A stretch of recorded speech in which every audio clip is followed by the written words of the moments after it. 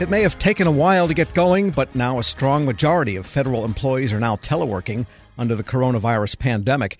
But what also emerged in Federal News Network's exclusive online survey is that many of the same problems and challenges remain, emergency or not. For more of the findings, Federal News Network's executive editor, Jason Miller. And Jason, I guess it's good that they're all teleworking and so on, but tell us what you found out in this survey. I was a little surprised. Maybe I shouldn't have been, Tom, but I was a little surprised that almost 77% of all those who responded did say they were teleworking because of the pandemic. Now, we put this online survey out for about 5 days, March 18th through the 23rd, asking a series of telework questions, and we received more than 1,100 responses, with 94% of those respondents saying they are federal employees. 69% were from civilian agencies, 13% from DoD. The rest said that they were either working in the intelligence community or they were part of the contractor, nonprofit, retiree communities. And so this shows that all this, the build-up, the stress tests, the anxiety over won't they let me telework, it seems like a lot of people are teleworking.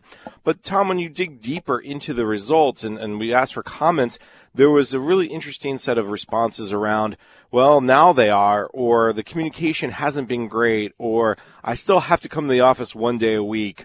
So it's not full-time telework. It's not, obviously, I'm only at home. There seems to be a really broad mix. And again, depending on the agency, some people are not even allowed to telework. I mean, if you're doing classified work or sensitive work, or if you're a food inspector, you can't work from home if you're a food inspector. You have to go inspect the food. So I think the survey really does address those types of challenges as well. Yeah, so it feels like teleworking as it was without the pandemic, only it's happening now because of the pandemic. In many ways, more people are teleworking than without the pandemic.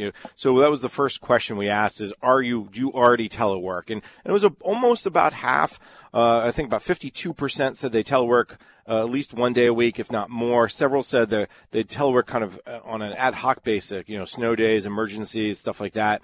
And then a lot of people said, no, I don't telework. I'm not allowed to, or I'm not eligible to, or my manager doesn't let me. And that's the one thing that continues to stand out to me, the management resistance, that of all the things that we are facing today, and all the social distancing that we talk about, and all this importance of staying home, not going out, that there's still management resistance to this idea of telework, especially for those employees who are eligible and can and have the capability to telework. Sure. That's probably the biggest surprise. And so if you look at this telework as a grand experiment right now, do you think it's going to help overcome management resistance once the emergency is over? One of the big things that I keep seeing in the responses that we've got, again, each of the questions that we put out there have an open-ended piece to it, and you can read all that on federalnewsnetwork.com. But a lot of people say, I really do hope that this changes the way my manager looks at telework. Well, let me just read you one response that we got that I thought was really interesting.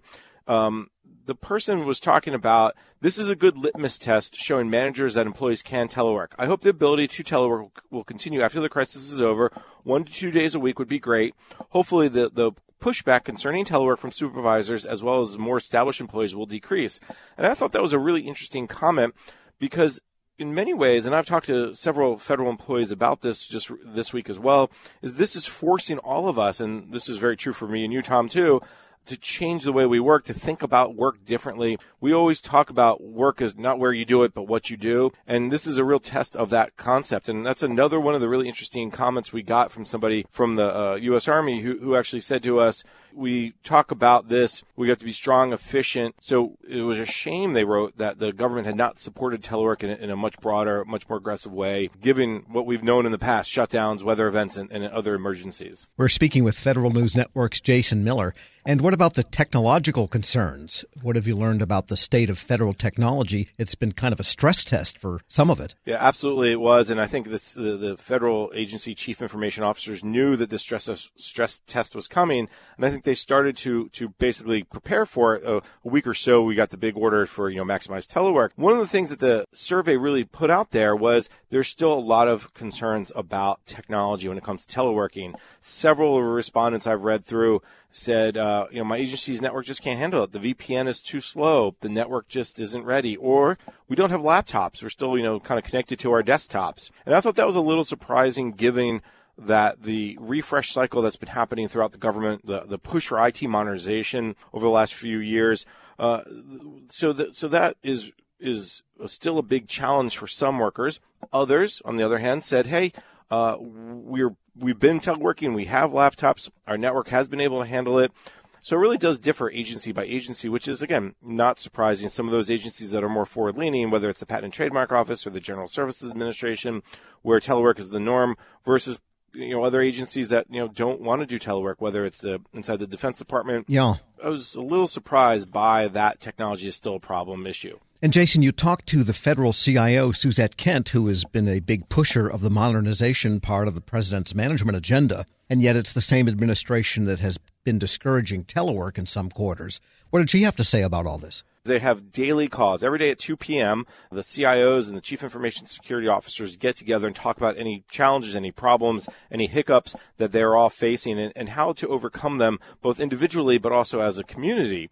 She also mentioned, and this was really important, the vendors, the industry partners have been so helpful, have been really leading to say, hey, what can we do? How can we make this better? She offered me one example of a problem that they discovered with a virtual private network type of technology, and the vendor got a patch and fixed it within something to the effect of like 15, 16 hours. So it's not just, okay, we'll get to it when we can, but nope, we understand this is important. We will do this for you as soon as possible.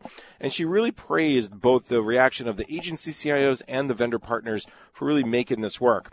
At the same time, she said the stress tests that agency did were really important to make sure that they were prepared. Again, not everyone's perfect. She's not saying that, listen, we're ready to go, we can handle anything, but to walk into this with little notice, little preparation in the overall scheme of things, she really praised, again, how things are working well. And the government's able to get their job done, which is the most important. And getting back to the survey, what do we know about those people who cannot telework? That was the other question that we asked that I think is important, because we always kind of focus on who can telework, but there's a whole set of people, set of jobs that cannot telework, and they can't telework for various reasons. And what I thought was interesting, Tom, was when you look at the results, it was a quarter said I'm not eligible, about a quarter said manager's not permitting. Only about 10% said that there's some technical, financial, physical inability to telework. And then we said, well, what were the other reasons? And that came about 38% of people wrote other. Now, some were repetitive, leadership or network issues, which is, going back to the technology or the management resistance. But there's a couple who said, I don't want to. Hey, I know what I want. I know what's good for me. I'm not going to telework. I'm going to go in the office because that's better. No one's here anyway, so I'm getting my work done. And then there's other people who say, listen, I would love to be able to telework. But I have kids at home, and I can't take care of my kids and get my job done. And my manager doesn't think that I'm able to do that, meaning allowing them to time shift or to deal with kind of like work when they can.